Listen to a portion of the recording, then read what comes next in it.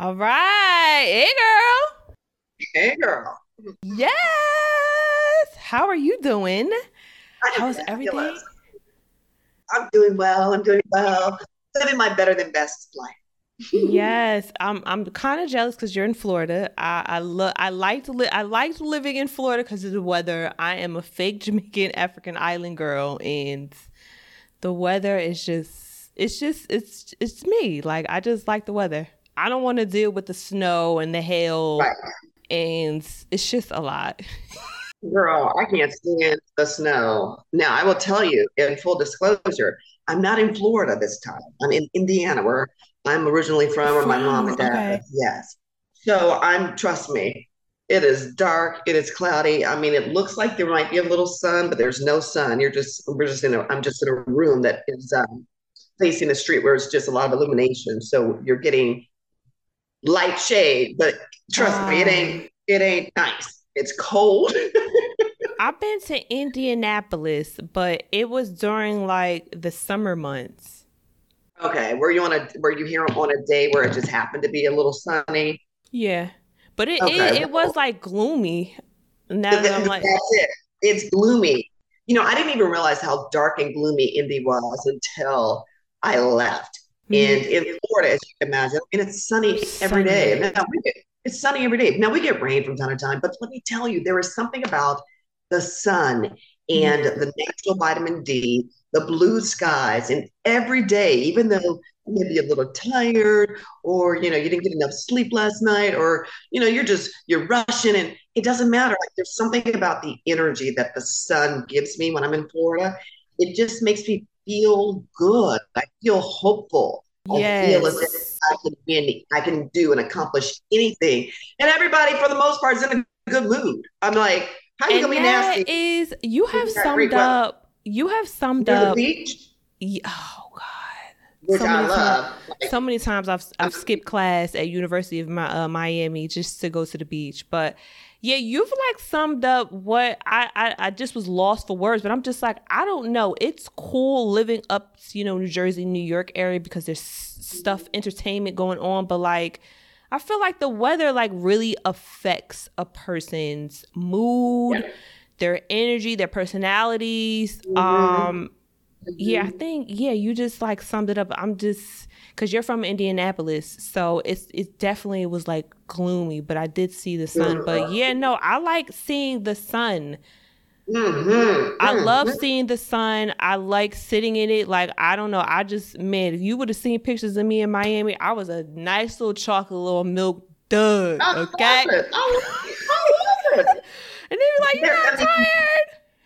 I'm like, okay. And nah. there's something when people talk about like seasonal affective disorder, like they're like, oh, that's not real. I'm like, yeah, it is. It's Yes, it real. is.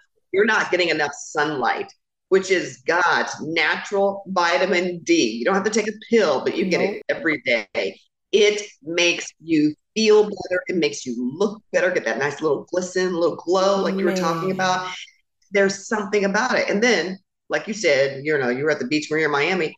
You go to the beach almost every other day, if not every day, whether it's sunrise or sunset or the middle of the day. Oh, that's Just another even if I'm just thing. driving by it, I can like it just literally makes me feel better.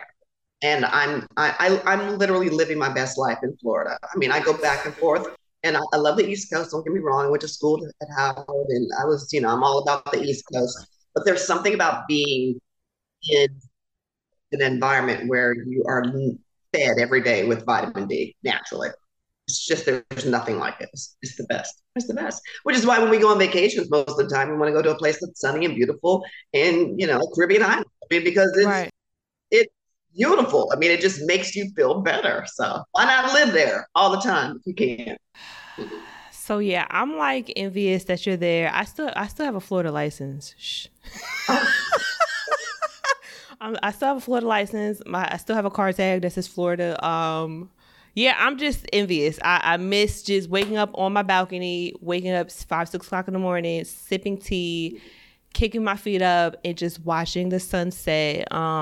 Yeah, like I just that's a life for me. Just feeling the the warm lifestyle. breeze on my bald head instead of now I gotta bundle up, I gotta put a scarf on.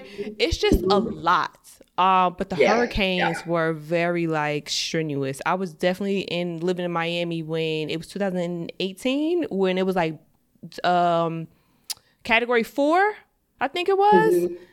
Oh Hmm. man, I was like, man, should I stay or should I evacuate? Right. My crazy butt stayed. Oh no, Lord Jesus. That's why I said No. don't. The previous episode, that's why I said don't. You got to give me some type of target because my little crazy. Like if I could do it over again, maybe not next time. But Maybe next yeah, I just miss Florida. The ambiance of just the warm weather. It's I don't know. It just fits me. I feel time. very at home. But I do love the DC, Maryland, as far as the Yeah. people and the hospitality. And I'm gonna also have to say the activities as well. But the weather, if I could take the weather and the people from DC to Maryland, like if they forge that together, I will be so at home and I will move Okay. instantly. Yeah, I love the DMV. I mean, I that's when I became a woman. When I grew up was in DC. I was 17 years old when I moved to DC, and I went to Howard undergrad.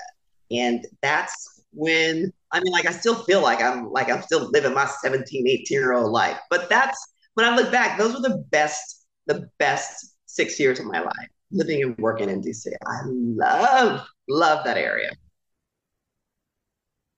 I'm like at a phase where I'm just like, man, do I go back to the DC area when I want to like raise my family, or because it's a comfort area, like I feel comfortable as like a single woman being there, but I'm not really sure if that's, or do I want to go back to Florida?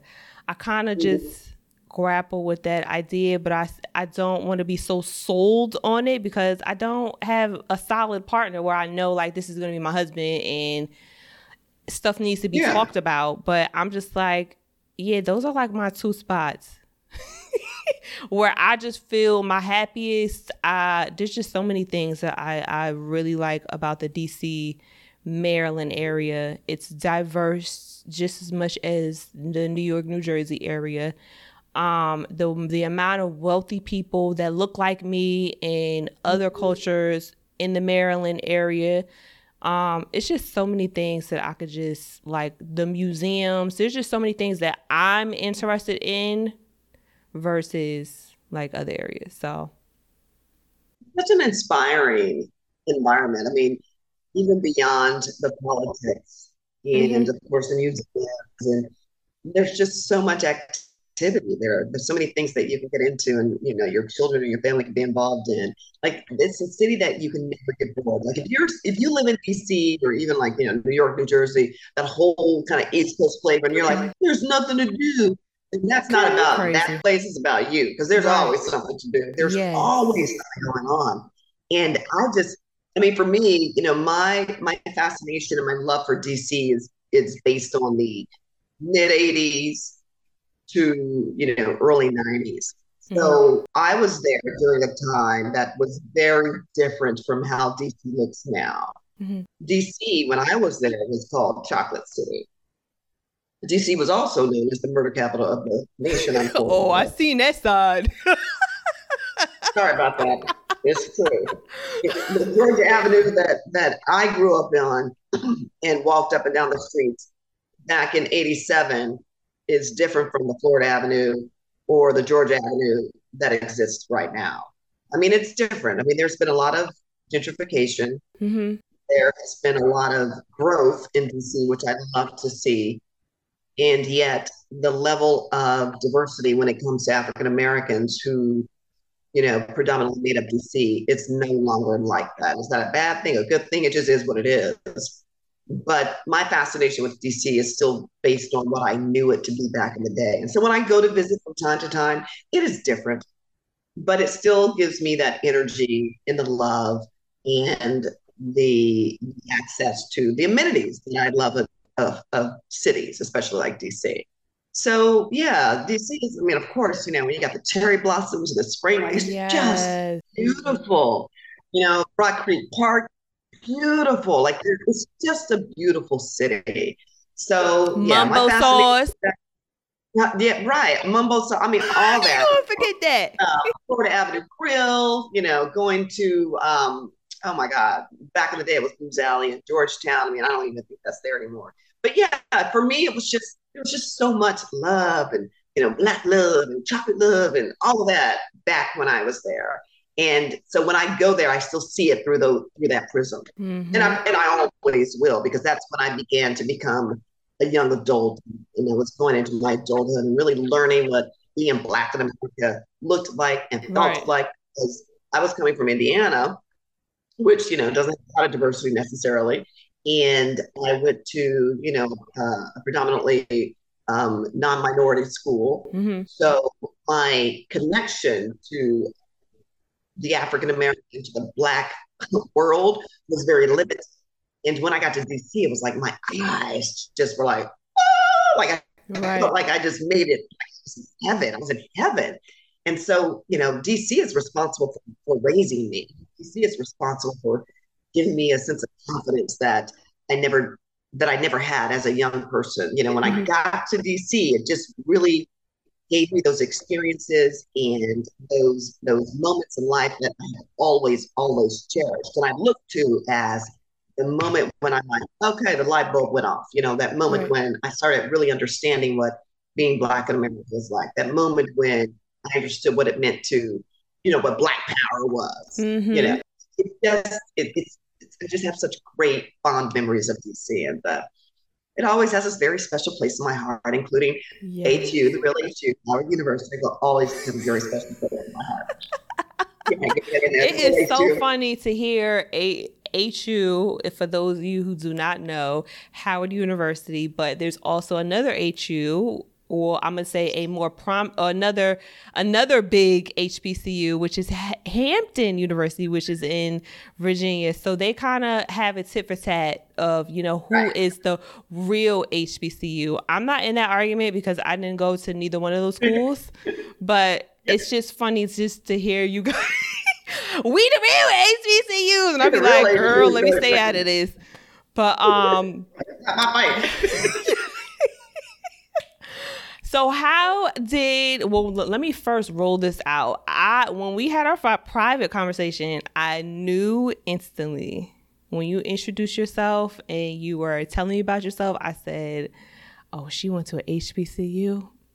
Oh, how could you tell? Is that because Um, I said that, or you no, could you tell? told me. I told you. Yeah, Okay, when okay, you were talking about, you were giving me your background, and so when you were okay. saying that you went to Howard University, you didn't say HBCU, you said you went to Howard University. I was like, oh yeah, she getting this topic right here. How did how did HBCU shape you as a Black woman? But I was like, let me not get so gun ho. Maybe she's a little sharp in another area. Let me give her a chance, because I'm real quick with like, all right, that's it right there. I'm like, let me get out this mind frame.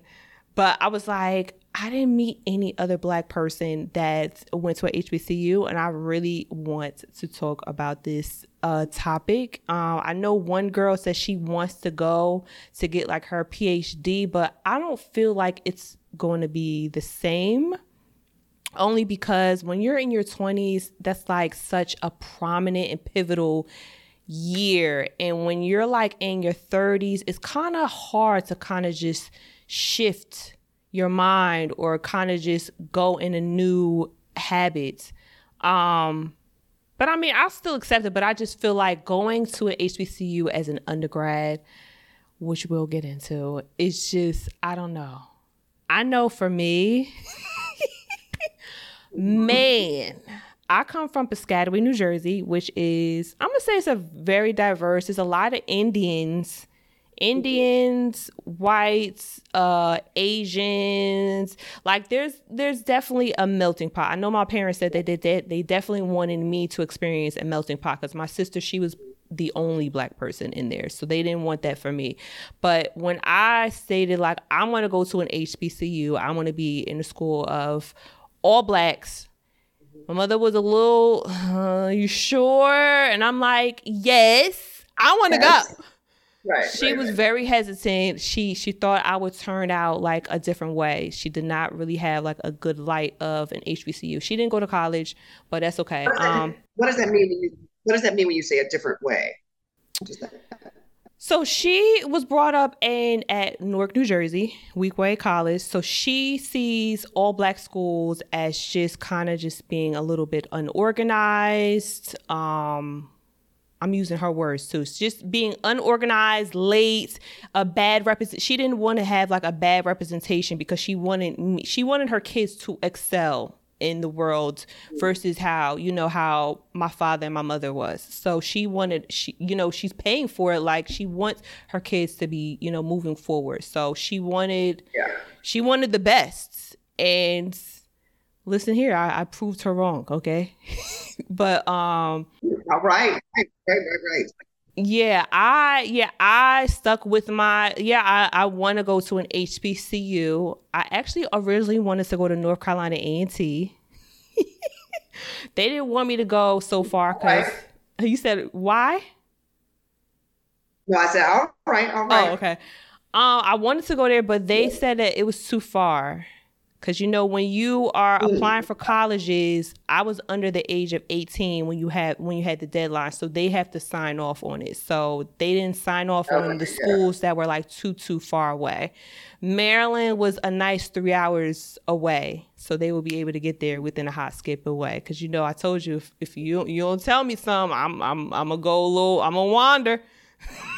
Right. But attending an HBCU, man, just seeing so many like minds, just seeing the differences of blackness, the hair textures. I think I found my identity going to an HBCU, and within that, Baltimore is like, it's not half black, but it's a high percentage of black versus where I came from. So me being in the culture of Baltimore City, and I actually had an apartment in Baltimore City. So I was really like in the blackness of blackness. That's how I felt. And I just felt like I found my identity living in Baltimore, going to a black school. I cut my hair all off while going to college. I had a short pixie haircut, but just shaving my hair all off and was like, this is me. This is what I want, not what society deems as a woman. I love it.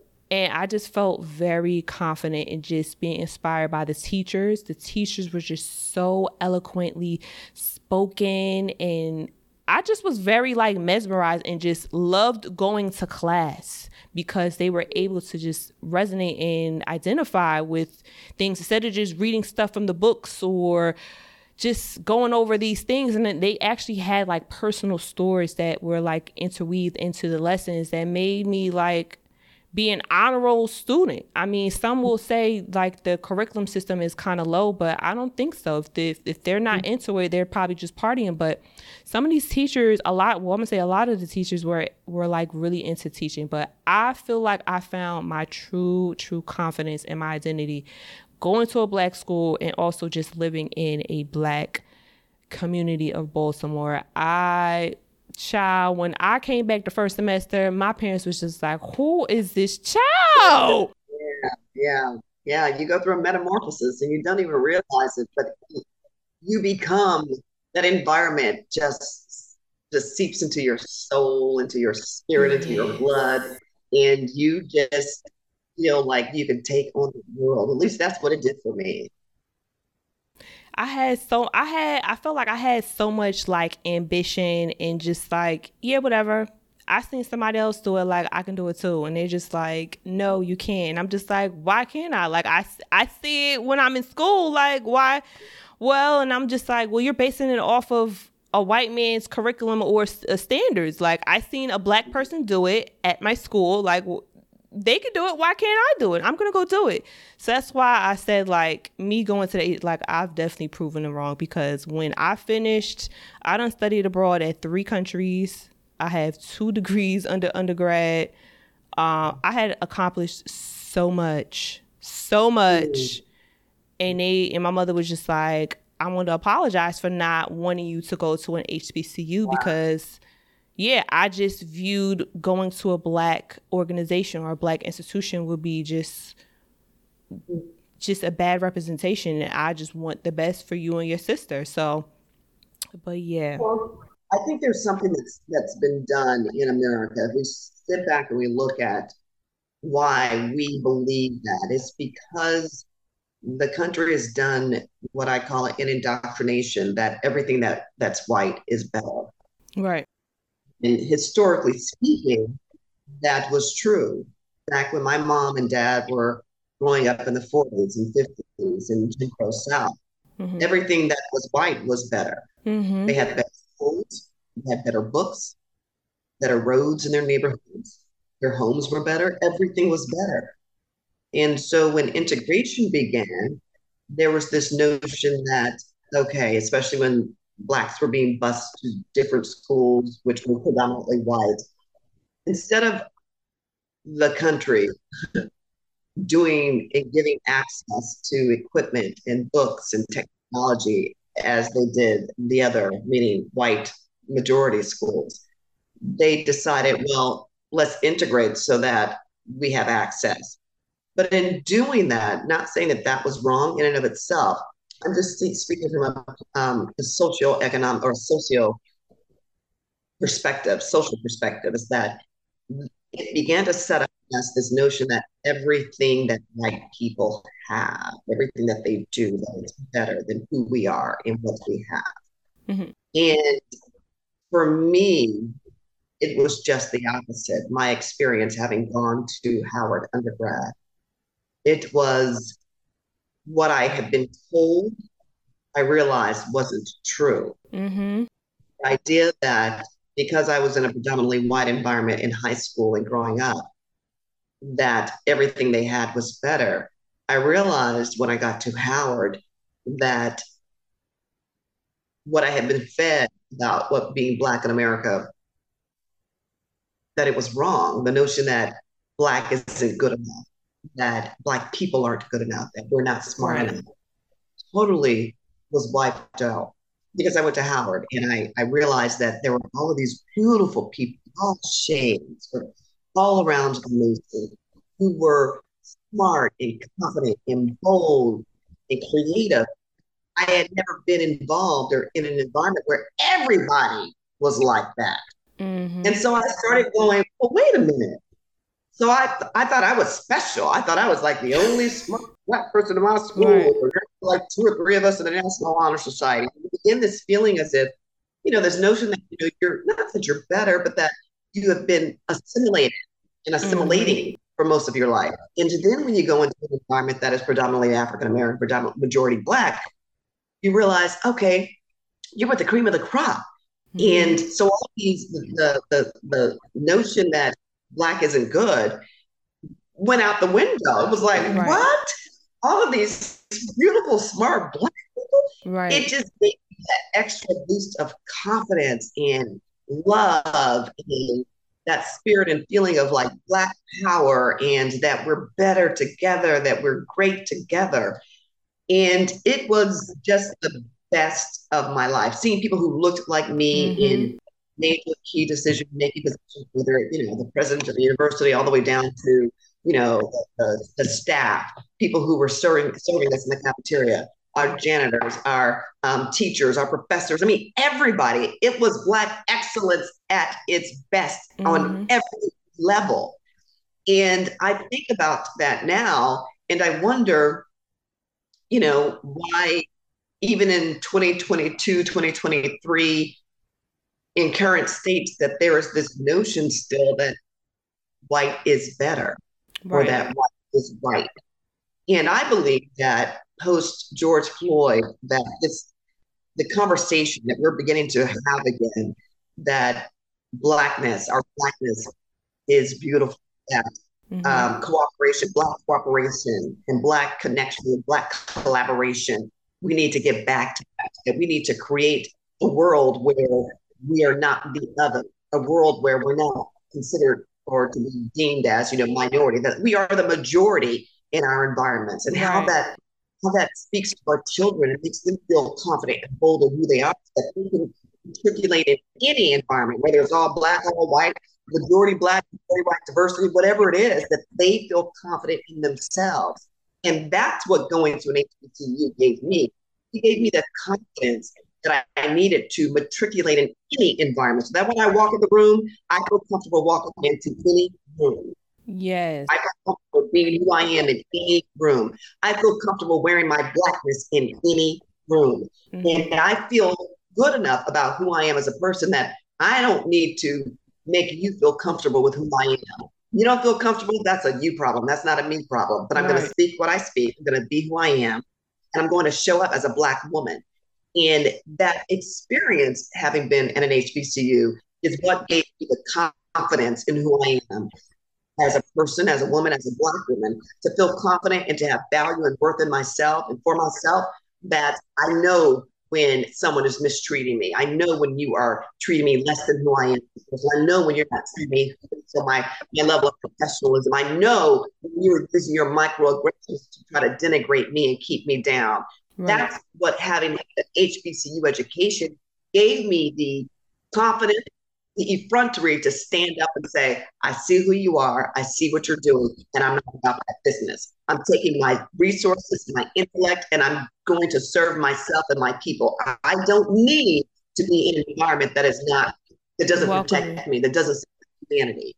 And I don't think I would have been there had it not, I don't think I ever would have evolved to that had it not been for that HBCU experience, because it grounded me and it gave me the foundation to speak truth to power, to not be afraid, and to be confident in who I am as a Black person and as a Right. Black woman, and to sit in it and stand in it and to harness it and to love it and to embrace it and to be bold about it Mm-hmm. and to be bold about it. Had it not been for my HBCU experience, I don't think I ever would have had. And I also will admit, I had a little bit of an extra experience with that because my mom and dad both went to Grambling State, another HBCU, and they also served on the staff as professors. So I had a little bit of both experiences at a young age when I was in fifth grade, sixth grade, and seventh grade, being in an all Black environment. So I had the best of all the worlds. Yeah. Mm-hmm. But being at an HBCU, I mean, it was the most pivotal moment in my life that truly changed me and opened my eyes as a woman and as a Black person in America. And like I said, had it not been for Howard, I don't think I would have been the confident woman that I am and that I became, and the ability to understand who I am and the values that I have, and to walk away when an environment is no longer servicing me and no longer good Right. for me. That's that boldness that an HBCU gives you that maybe being in a different environment perhaps would not, because you are surrounded by people who are, as I mentioned earlier, just smart and intelligent, and we are protective of each other. And Mm-hmm. that protection, that feeling of, okay, we are all in this together. We're all seeking the same thing out of life. And, you see me for who I am. There's something beautiful and powerful Mm-hmm. about that when you know you're being viewed not for your color, but because of who you are, and because you identify with each other. Like, you see me, you Right. hear me, you feel my soul, you Mm-hmm. see me as a human being. You're not basing your connection with me on color, but because we understand each other, because we are coming from the same kind of environments, or we have the same experiences in the workplace. You understand the language that we both understand and speak. And had it not been for an HBCU, I would not be who I am today. So, I give hats off to Howard, and I will, the real HU. I will always, I will always glow about I'm my gonna get somebody from experience. Hampton. We'll say it there. But I will always, and I am pro HBCU. I am pro anything that is protective of you as a human being. And that's what I believe HBCUs give us. The teachers, they give us the real world perspective so that they prepare you for the real world so Oh you my can matriculate goodness. in different areas and avenues and environments. And it prepared me for life. It prepared me for life. And so, as we're speaking with our son about, as he prepares to go to school in college, he has another 3.5 years and he'll be making that decision. We are supportive of wherever he decides to go. But one thing that I love about us is that we are very clear about having conversations about race and Yeah. racism and discrimination and how to navigate in many environments. And my son has heard many a story of my own personal experiences in life, especially in the workplace. And we have those conversations with him so that he's aware that, your blackness, you can't hide it. I mean, you are a black man. And with that comes some experiences that you should not have to deal with. We should not have to have to talk with you about making sure that you got your hands on 10 and 2. And then when a police officer, but that whole police officer Mm-hmm. conversation, we shouldn't have to have it, but we do. And yet we also want to make sure that he understands that in spite of that, you're still to be confident and to love your blackness and to be proud of who you are and to never strip yourself to make other people feel comfortable. Right. Not going to do it. Not going Yeah. to do it. Yeah, I feel like attending HBCU has provided me tools. They definitely had like extra things to provide us tools. And also just having like those uncomfortable conversations, like these conversations that I see like on Instagram or TikTok. I'm just like, I've been having these conversations within like the classroom of an HBCU. Like these aren't like, wow, like the They're complexion not cool. thing. Yeah, like the complexion thing. Like we know the lighter skinned African American gets a little bit more treatment than the dark skinned one because, the programming that was done in the history, earlier times. Indoctrination. Yeah. Yeah, Mm-hmm. so I don't know. I just find it very interesting and then just digging into somebody's profile and see that they did not go to school, they didn't go to a HBCU. But if you went to like a HBCU, these conversations, these tools, these little games that they put us on game on so much stuff. And I cannot wait to have these little discussions when I have my kids about just being your blackness. I definitely see the difference when I'm in the room versus when my sister's in the room because it's just a total night and day, summer and winter. Like it's just so different.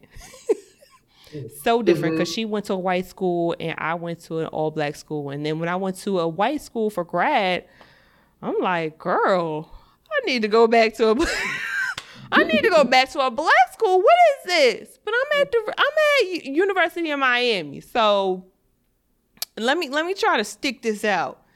But I'm But having gone to an HBCU though prepared you for grad school so that you can yes. still be in that environment and sit in it and still be, to be in the environment and appreciate the education. Hmm. But it didn't change who you were as a person, as a black No. woman. And I think that's the difference is that the HBCU grounds you in your connection to Black America. It keeps you grounded in your Blackness. It gives you that foundation so that you can matriculate in different environments and experiences. Yeah, I feel like But it was like a your core is stepping. still Black. Yeah, I feel like it was like a stepping stool where they were just like helping build like the stepping stool. So when I'm out in the world, like I'm able to just navigate properly instead of just misrepresenting Yeah, myself. absolutely. But yeah, I Absolutely. can definitely tell the difference.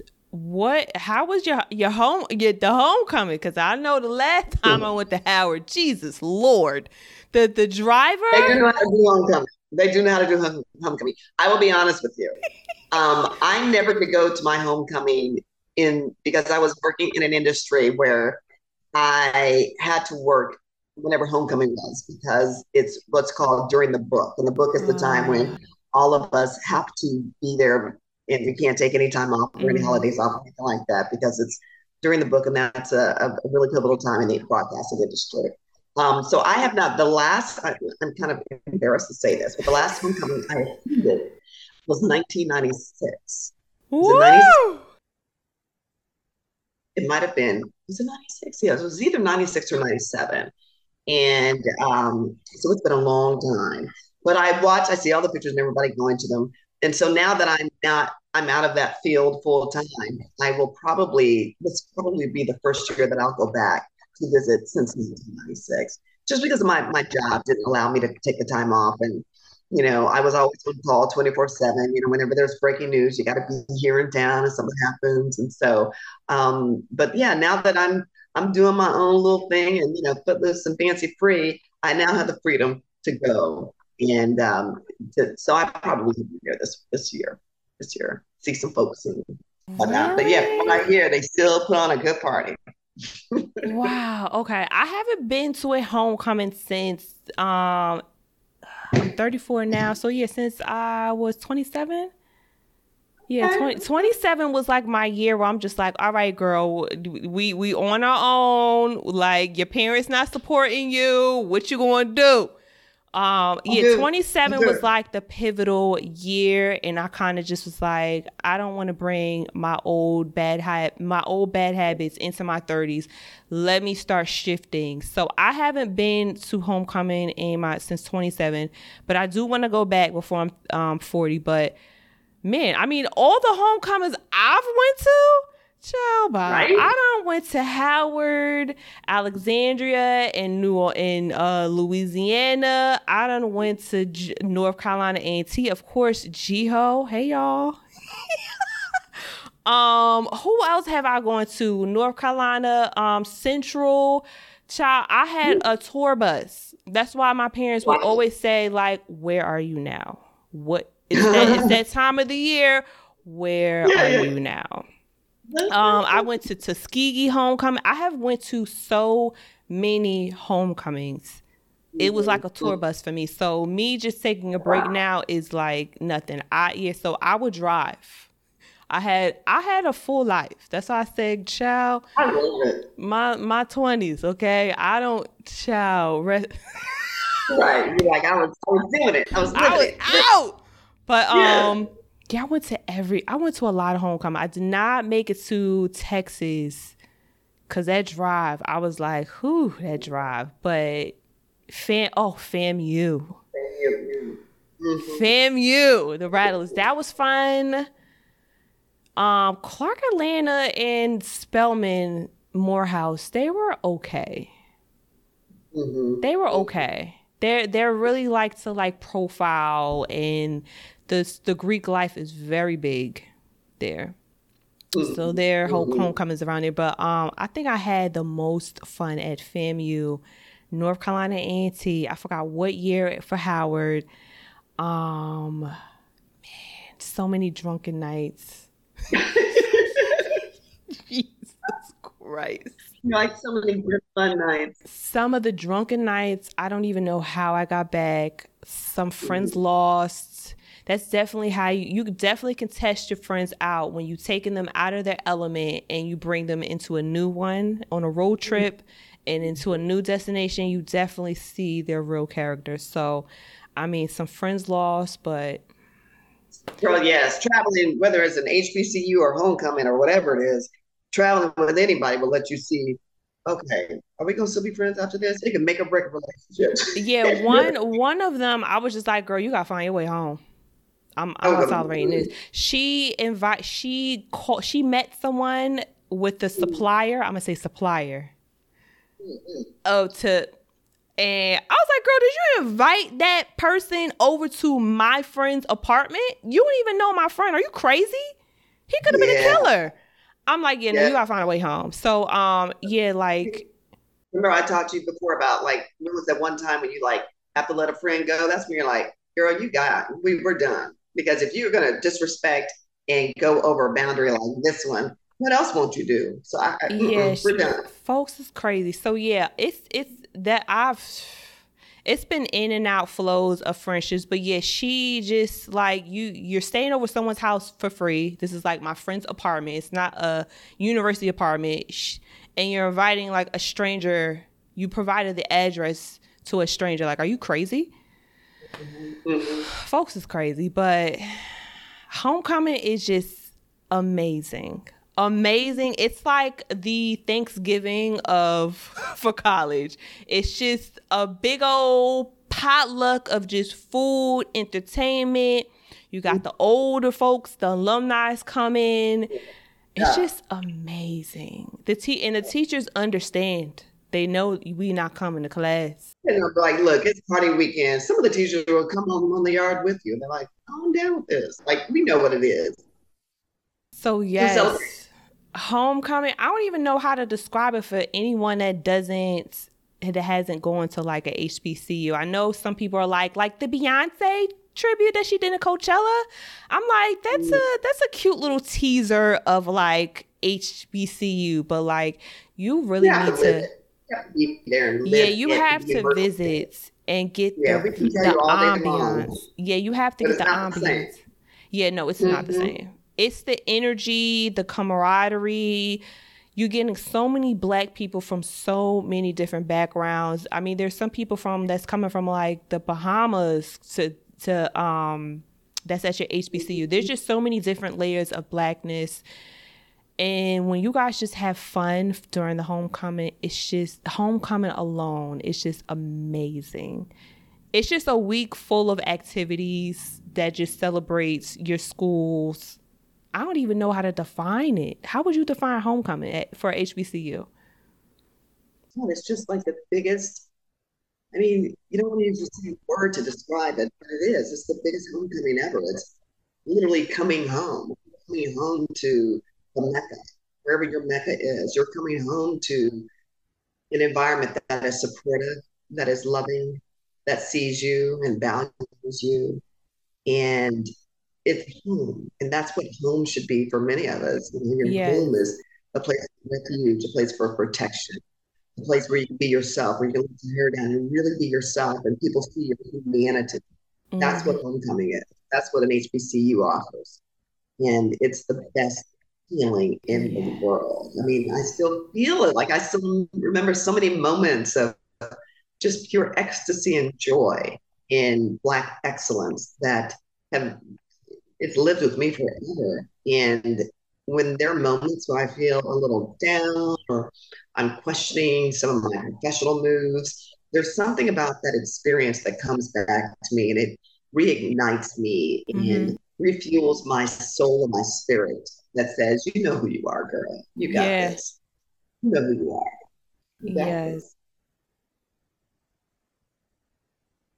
It's Yeah. almost unspeakable. Like it's such a pivotal life altering experience Mm-hmm. that I owe my life to. I really Yeah. do. I owe my life to my husband. When I talk to him about it, sometimes he went to Temple, so he never Okay. had that long HBCU experience. And he says, even to this day, he's like, I should have gone to an HBCU. He's like, I wanted to, but yeah, my parents wouldn't let me or whatever. And he says, I feel like I should have done that too, because he missed out on so much of just the black excellence, the black camaraderie that you can't really explain. I mean, I could tell you, but unless you're in it and you lived it, it's not the same. I mean, I could tell you the experience, but you'll never really fully understand No. and appreciate it because you didn't live it. I lived it. I lived it. I breathed it. It was in my soul. It's in my blood, and it never goes away. It will be in you forever, always in your soul and in your spirit forever. Yeah, even when I go to like a homecoming that I didn't even go to that school, I still fit in because I understand the culture. Yeah, That's how yeah, I met some exactly. crazy. I met some random girl at a homecoming, and we became friends because she's like, "You're not from Oh, here," and I'm like, "No, girl, I'm just parlaying around." Like, I love and now you all and that's it. Those are like the best friendships that you will ever have in mm-hmm. life. It's so cool when I see people from Howard who are still going on trips together and they're friends for life. I mean, that's it. Those are friendships that can last a Forever. lifetime because Mm-hmm. that's when you really are becoming your own person and Yes. you're coming to your own and you are growing up with these other people who are also trying to figure out what life is all about and Mm-hmm. you're living this kind of black excellence you're in this little cocoon together and to then leave and to flourish and to grow and for us all to be successful like it's the best thing in the world and it's just so welcoming and you just feel like that's your home, it's your emotional spiritual home forever. Yes. It's like a home away from home. It is like it just makes me feel all good inside. It still gives me goosebumps. I mean, I just have so many great memories and, the experiences working, on the newspaper when I was there. And it was Mm-hmm. my first time really getting involved in journalism and, working on campus and interviewing people. And Mm-hmm. it just was such a great, I mean, just a great environment. Many other people who I went to school with, still friends with, and watching them rise in their professions and in the Mm-hmm. journalism world, it's magical. It's a Yeah. magic that never leaves. It lives within me forever and will forever.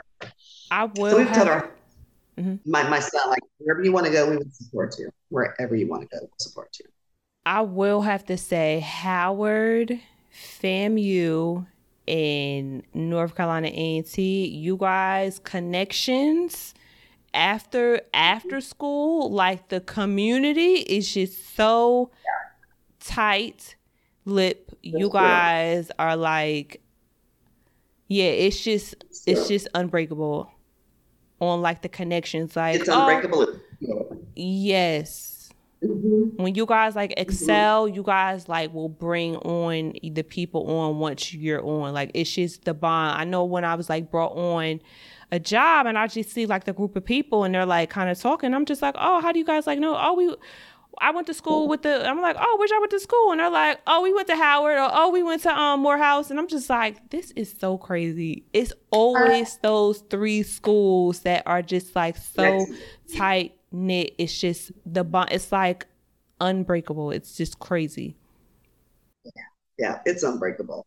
Like I said, I'm still friends with so many people from Howard. And even if I didn't know you, when I meet you and you're like, oh, I went to Howard, we might have missed each other by a couple of years, or they were before me, or I was, before them, or whatever. But we weren't on the campus at the same time. We might have missed each other by 2 or 3 years. It's just like, it doesn't matter. Like, HU, Yeah, you hate you boom. family. Yeah, we're family. We are family. In fact, I'm doing a really interesting project coming up at the end of January. And he went to Howard Law. He went someplace else undergrad and went to Howard Law School. And Hmm. I was Howard undergrad and I went someplace else for law school.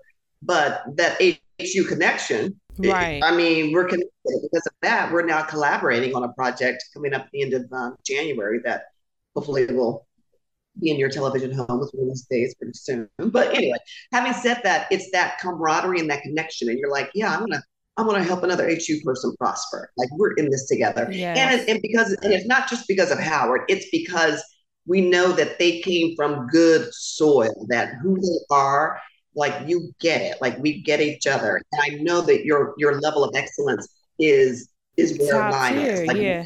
yeah, it's just top. It's cream of the crop. So we know what you're bringing to the table.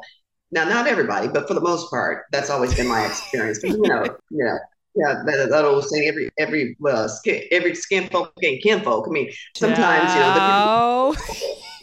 who might not see things the way we do, but for the most part, that's always been my experience. Yes. I wish I would have networked a lot more while I was in school because I went to Morgan State and Coppin State. Those are the two colleges in Baltimore. But yeah, I wish I would have networked more. Maybe because I had like an off campus apartment. Like I had an apartment, and I drove. Like I was a full adult in college, not working or working whenever I felt like working.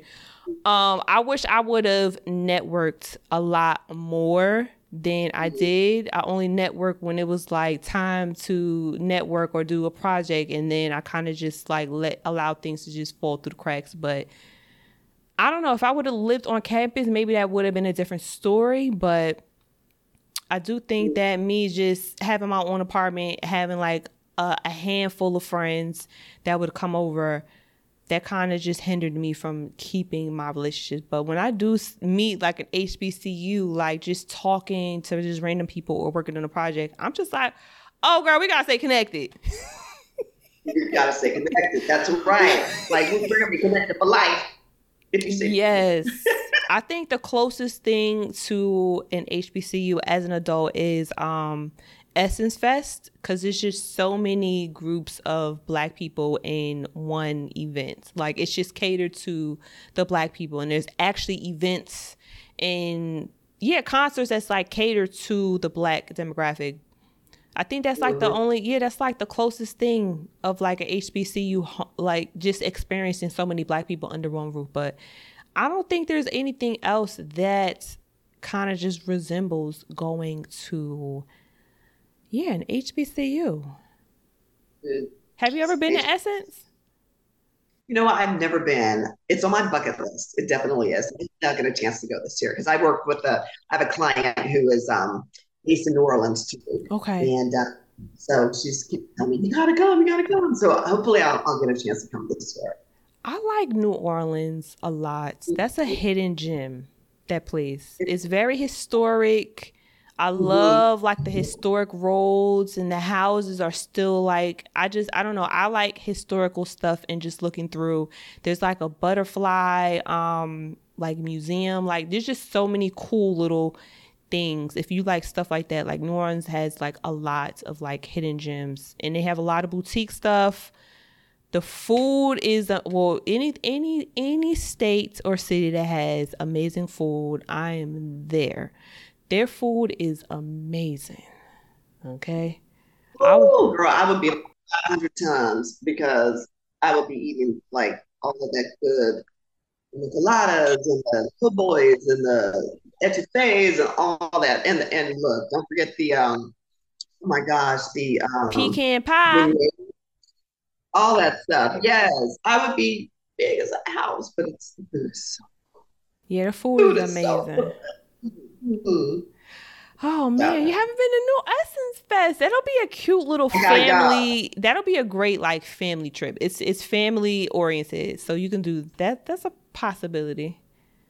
Yeah, you know what? I might be going. When I think about that, I've got a little kind of not a side hustle. It's a business, a curated beach accessory business, and so I may be possibly going as a vendor. I've been thinking about that, so Okay. I'll get a little bit of business and pleasure mixed in together. Yes. Yes. It's always the weekend before, going into 4th of July. Okay, yeah, Yes. I don't know. I might go. I always stay at come on. the Marriott with the waterfront, because there's two different Yes, Marriotts there. I the go to the Marriott, one in the Marriott with the waterfront. Okay. I need my little balcony. Okay. right? Like I need a little view. I need a room with a Okay. view. Man, we're gonna listen to our last little eavesdropper. Okay, what we got? Let me Who see. we got? What we got? Share screen. All right. All right. Hey, girl. Hey, how are you? I'm great. Happy New Year. New Year, beautiful. So, if you would have went to a HBCU, would have shaped you as a Black woman differently? Absolutely. I believe that any black colleges and higher education always shapes you in a different way. It makes you more prosperous in life. I definitely agree, because I'm a HBCU alumni. Hey, congratulations.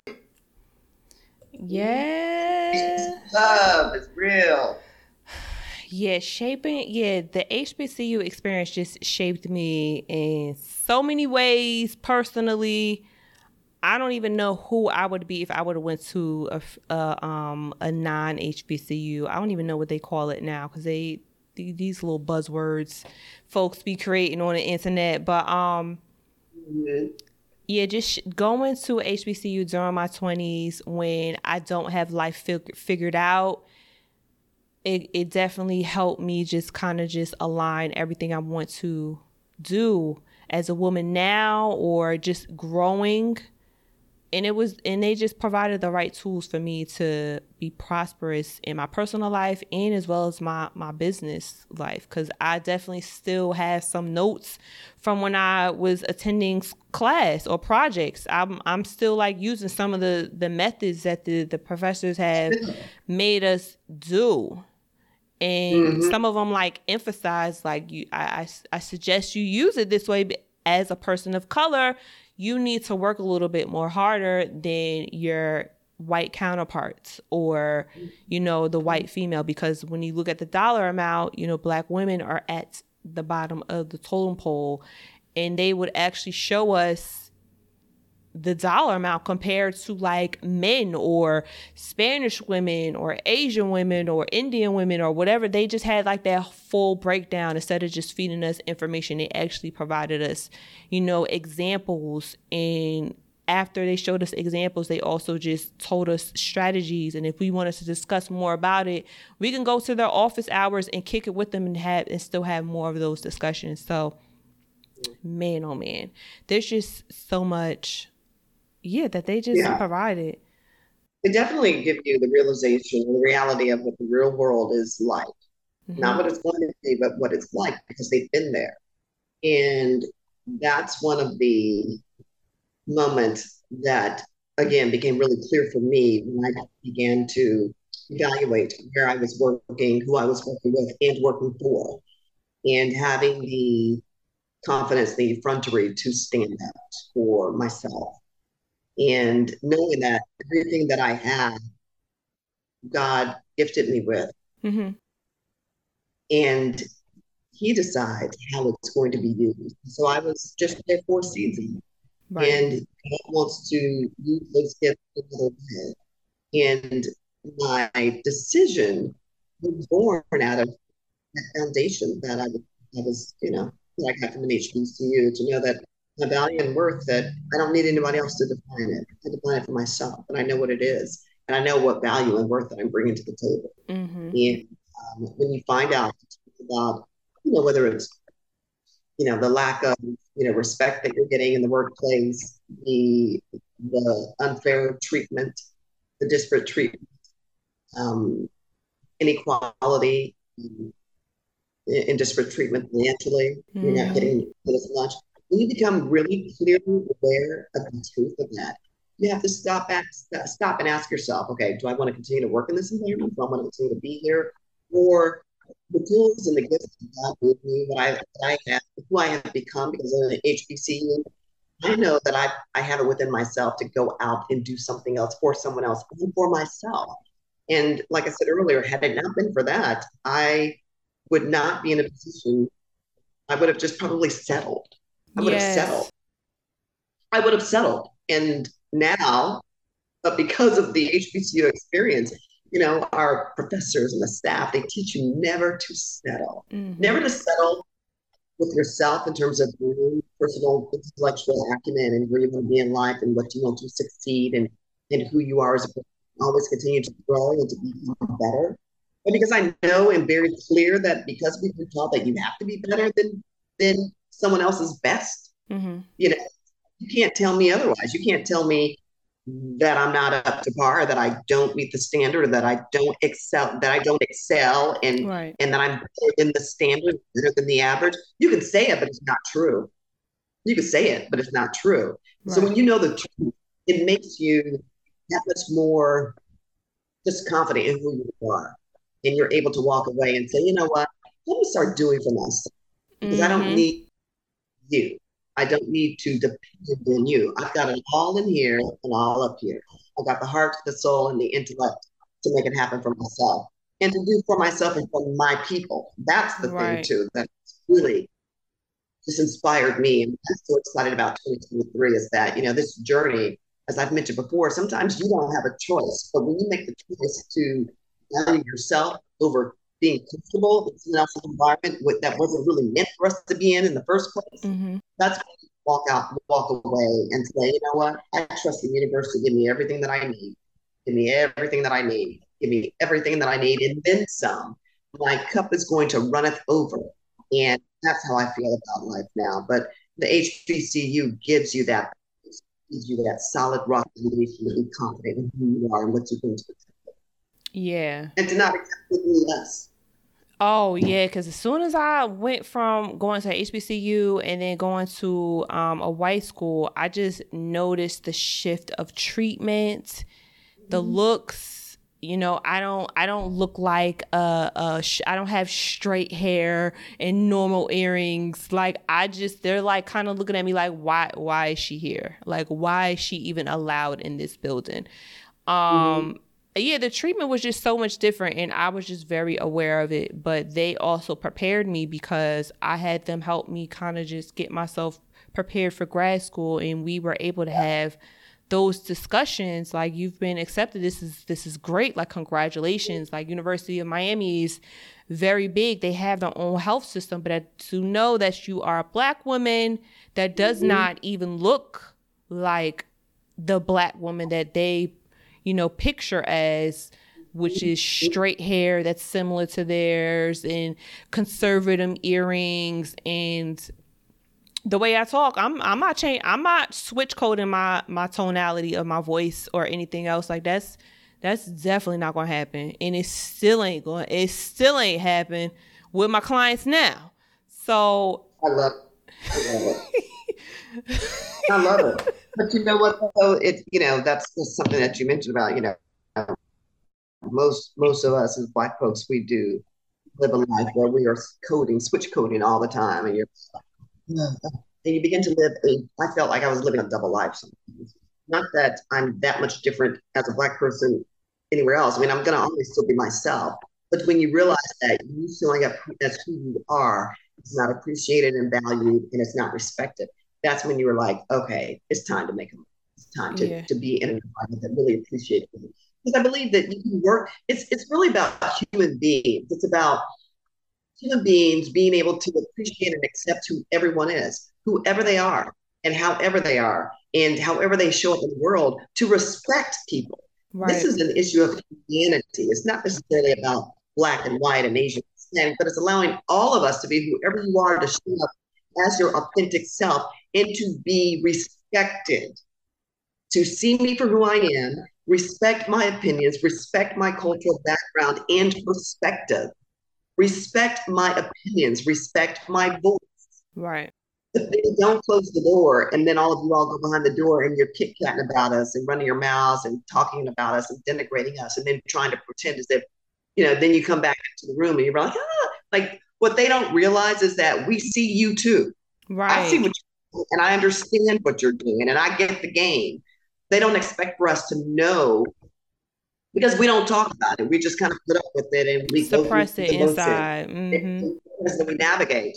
And there are times when I just want to be like, girl, I see you. Like, I know the game you're playing, so quit. But we wouldn't have to do that if people would accept us, regardless of your race and creed and color, nationality, ethnicity, background. If they would just respect who you are as a human being.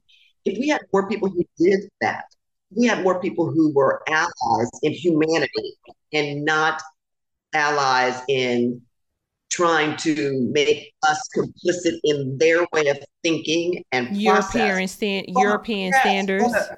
Right. What a better world we all would live in.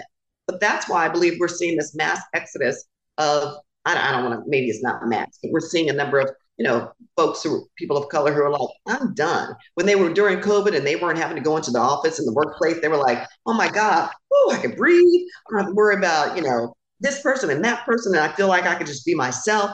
And then when it was time to go back, they were like, I don't want to work. I just want to stay remote, because we realized that we were being harmed emotionally, psychologically in the workplace because of the microaggressions. That's real.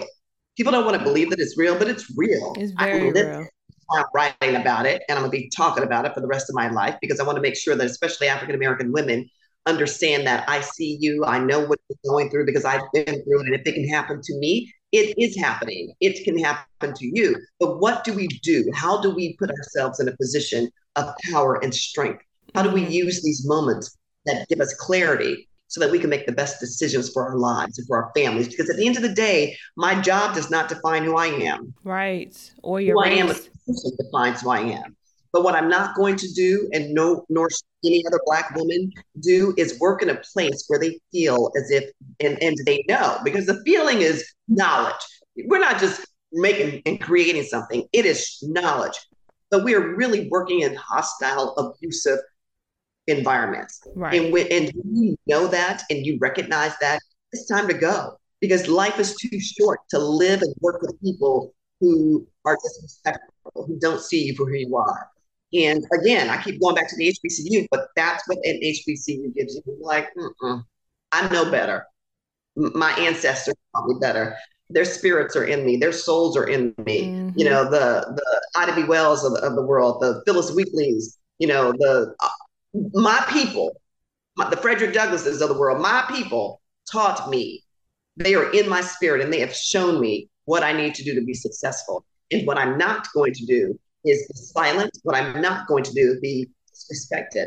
I want to live and work in an environment that sees who I am and treats me as a human being. And where that does not exist, I'm out. Yeah. I'm out. So thank you, HBCU. Yes. Thank you. Yeah, because sometimes it was hard talking about it before there was like social media, because, you know, there's the bridge between the gap of parents who have no technology and the kids now, like it's a gap. But I've definitely been a part of, you know, situations at work where you feel like you're being microaggression and you're trying to report it to HR and they're just like, oh, are you sure you're not? HR's not your friend. Girl, I know. Oh, I learned it the hard way. I learned that the hard way. HR's not your friend. HR's there to protect it's the business. It's the business friends. They're there to protect the company. They don't care about your feelings. They don't care what happens. They're not going to do investigations that are going to be objective. They're there to protect the company. So that's my number one thing for everybody in 2023 is don't ever think that HR is your friend. They're not. Get an attorney. Tell HR too, because they'll set you up. It's true. It's true because I've lived it. HR is not your friend. Yeah, get an attorney. Yeah, get an attorney, your own attorney. But yeah, those discussions where they just like, or they try to steal your idea and then give it off to, you know, the white. Give all the praise and glory to somebody else. I've definitely had that, and my mother was definitely mad. Like, why did you? And I'm just like, I'm not taking a pay cut, and they stole my idea, and she's not understanding like the double-edged sword of them stealing from a black person, and my work is way better than that person. She just the reality of it is. The reality of it is those environments, they know what they're doing. It's intentional.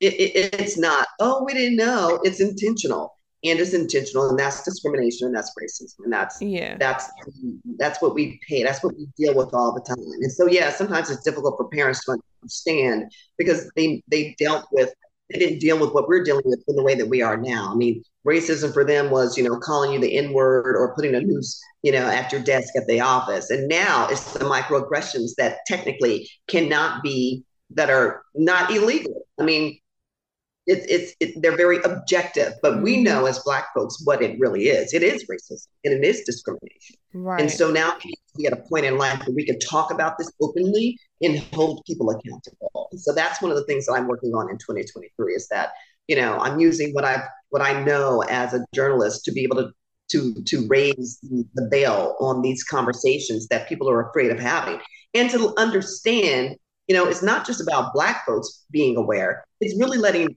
everybody, regardless of what color you are, but especially the majority, understand that this is what racism is. Racism is not just the N-word. That's not what it is.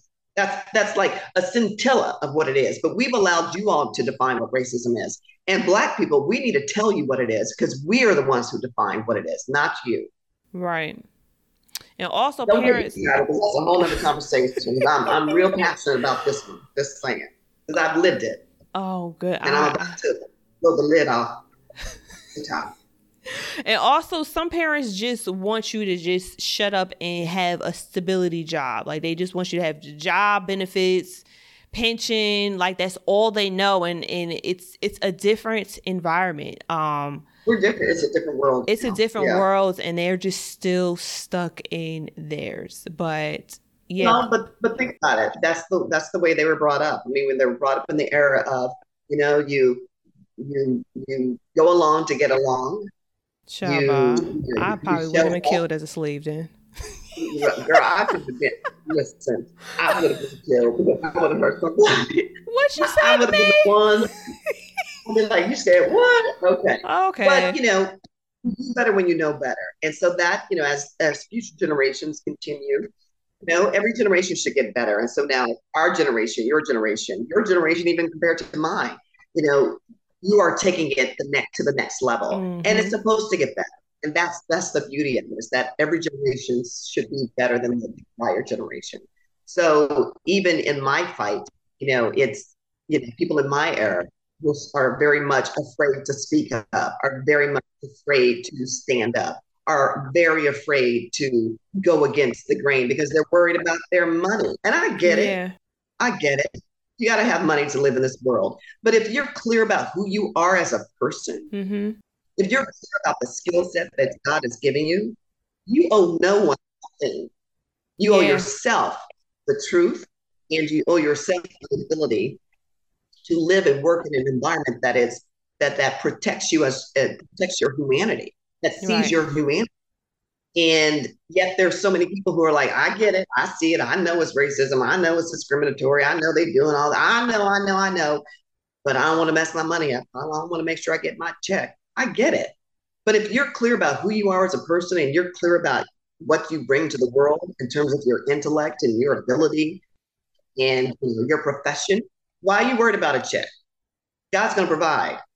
At least he always has for me. I mean, I believe in that. I believe that when you err on the side of right over wrong, Mm-hmm. and you hold a candle, you hold a light to the truth, and you speak truth to power, only goodness can come from that. Yeah. Even if it means I have to take a hit, it means I have to lose my job or walk away, I'm willing to take that, because what you're doing is so,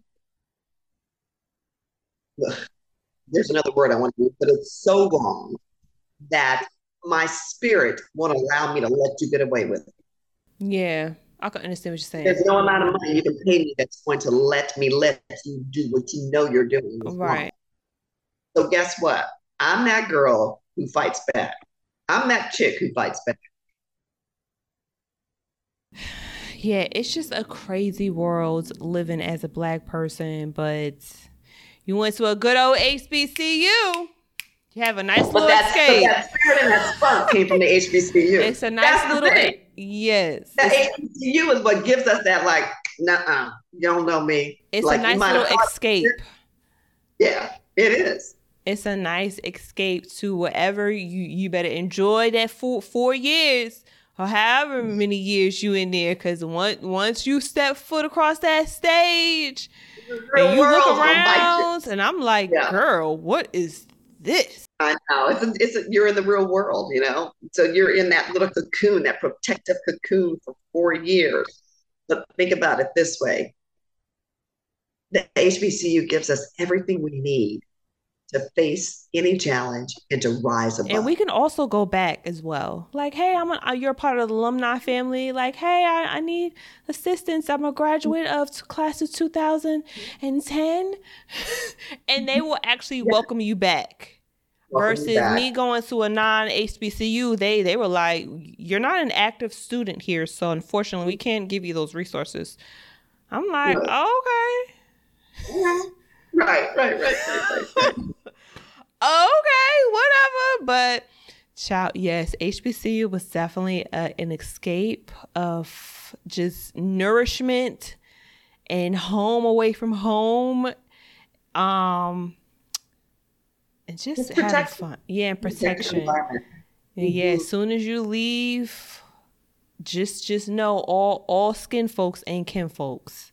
And they don't have the same motives or same hunger as you do. I'm just definitely tell you that now, because I have lived in various places, and I'm like, oh, this ain't the Black person. This ain't the same group of Black people I see at the HBCUs. Let me step away from here.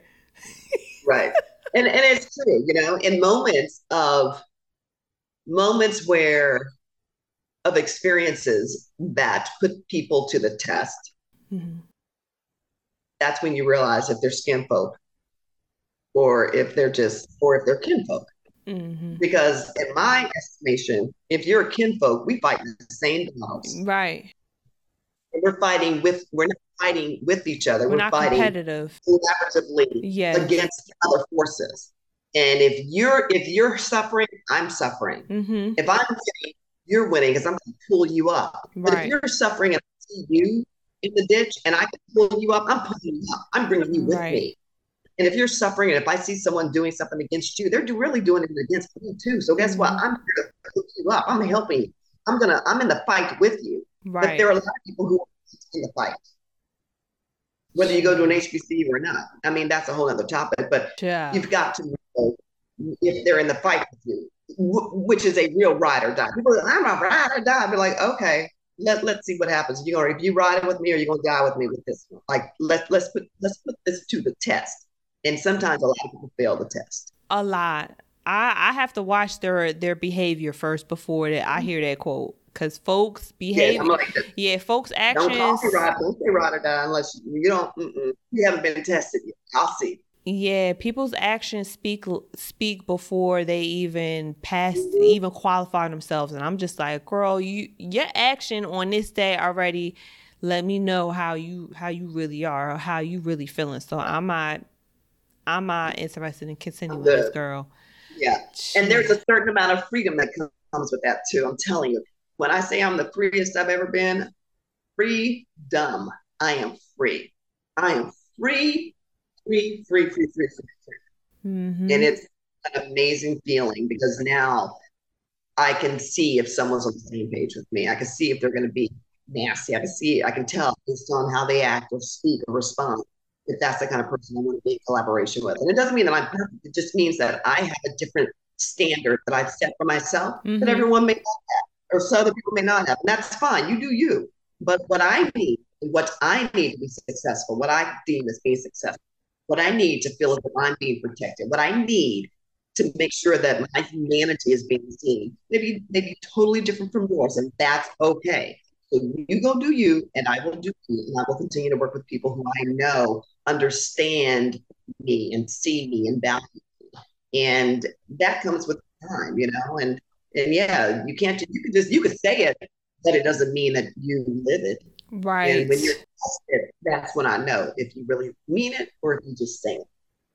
It's a lot of copycatters out there in the world, Ooh, especially living on social media. Lord have mercy. tell me about it. Tell me about it. Let the test come and see what they do. Oh, ja. If you Let the haven't, test come. if y'all trying to decide what college y'all want to go on, definitely consider an HBCU. Yes. I I hope I hope it inspired some moms or dads out there or young people who are Yes. like do an HBCU. You will never regret it, whether it's undergrad or graduate school. You will never regret it because what they get in life skills will eclipse anything they'll get intellectually, regardless of where they go. The life skills, the social skills that you get from an HBCU are bar none. No Yeah. competition. And if you have just no confidence, child, when you come out, I'm going to say the first semester, depending on your personality, I'm going to just say that, depending on your personality, but by the time you get your degree, child, you are going to have a 180 confidence makeover of, yeah, going to HBCU. Because, child, you can't tell me nothing. Like, you, what? I'm doing that. I don't know what you're talking about. Right. Okay. I'm so happy that I went to Howard. I am. I Mm-hmm. mean, I talk about it a lot and I'm excited about speaking about it. Um, just what they're doing in the universities and all HBCUs, they've gotten a lot of love lately. And I think we're beginning to realize that we are good. Not that we have to be separate, but when we're together, it's good. When we work Yeah. together, really, really good. And Yes, there's it's pride amazing. and joy. Amazing. Yeah. What was like the deciding factor for you to go to Howard? It really was that the fact that I had already had the experience of being in an HBCU because my mom and dad at Grambling and then being Grambling grads. But I just wanted something different. I wanted to be around people who looked like me. I wanted, I mean, the history of Howard, I knew it. I was familiar with their School of Communications, which was top notch.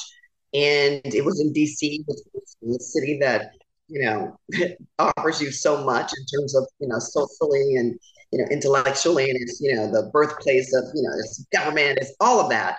And I just thought it would just be such a well-rounded experience. And so for me, it was easy. Like, it was the only school I applied to. Yeah, could I apply to other schools? Absolutely. Mm-hmm. But I knew that I wanted to go to Howard. I was clear. And that it was the only undergraduate school that I wanted to go to. So I only applied to Howard, and of course I got accepted. Really? Okay. And I was made up. That was always it. I knew in my senior year, it was time for applications. I'm like, that's where I want to go. I applied, and I was accepted by the end of my first semester of my senior year. So I knew in January of 1987 where I was going to go to school in the fall. Okay. Child, I had no direction. I applied to Maryland, University of Maryland, Eastern Shores, North Carolina A&T. Yeah, I had applied, but I wanted to go to North Carolina. Somewhere in North Carolina, either North Carolina Central, because one of my good friends at the time was going there, and then North Carolina. Yeah, I was just applying to all the HBCUs. So my mom was just like, no, I'm not signing off on these schools. So then that's when I looked into, all right, well, she was like, I need to drive within the day. Like, I need to drive there and come back within a day. So I looked into Maryland, and I was like, oh, there's a lot of schools here. Let me look into this. So I decided to apply to Coppin State first and then Morgan. I got into both. So that was my reasoning of picking those schools. But I initially wanted to go to Eastern Shores or the North Carolina FAMU. Definitely, I've always liked Florida. But my parents was like, no, we need to keep an eye on you. So you need to pick something. Like, you need to be close by. Yeah, so that was my deciding factor. But I'm glad I picked Maryland because it allowed me to just stretch myself and explore something new. Because Maryland, I don't think I've really wandered around in Maryland and DC area. So it was like new territories, and I was just like, I still like Maryland. So I'm just like, I'm glad that they made me reconsider and picking those schools and picking that location. I'm just like, I really liked living there. The food there is great. Crab cakes is to die for. Okay. Oh, girl, yes. I'm going to go there one of these days and give me some crab cake soup, crab cake sandwich, a crab cake burger. Put some mambo sauce. I need to go to somebody's grandmama's house, and I want her to make the mambo sauce. I do not want the store brand, the store bought one. And the half and half. Not the store half and half. I want the DC Maryland half and half. Right. So they just have they just have culture within there, and I definitely appreciated just the Maryland DC. I ran around a little in the DC area. I definitely had my car towed in DC a lot. So I was not the driver a lot of the time after a certain year. I'm the designated passenger. Yes. You want the gas money? Because I got gas money. Right. But yeah, I'm glad I decided to go there because it definitely is like a forever staple, whether I went to HBCU and just experiencing the blackness of Baltimore and Baltimore, PG County, and DC. I love it. You just can't go wrong with the DMV. It's like, it's like people who love Atlanta. I mean, there's something to be said about Black excellence and being around that. It just inspires you and motivates you to keep going. And you're like, I can do whatever I want. I can do whatever I want. I can not just dream it, but I can achieve it because I've seen someone else do it. So when we talk about representation matters, representation does matter. When you see someone who looks like you, who can achieve and is achieving, it inspires you to keep pushing. It inspires you to keep going. It inspires you that if they can make it happen, you can make it happen. So that's what an HBCU does. Yes. What do you want to cheers to? Oh, girl. This is simple. Let's cheers to an HBCU. Yes, alumni. HBCU. Yes. Cheers. HBCU is amazing. Mm-hmm. HU, the real school. The real I'm HU. gonna find somebody from Hampton. I'm gonna put y'all in one episode. Bring them on so we can go back and forth. Panel Wow. discussion. Now, who is the real HBCU? I can dig it. I dig it. Who is the real HBCU? I need you to declare and we war. Right. I can do that. I'll do it. I'm up for the challenge. Oh God, y'all don't understand. Y'all will never understand, but it's all right. Just watch from afar. But it's an ongoing joke that you guys will never understand if you are not an HBCU grad. So true. Yes. So thank y'all for watching another episode of A Girls Night Out. Yes. All right. I'll see y'all in another episode. Bye, y'all. Bye.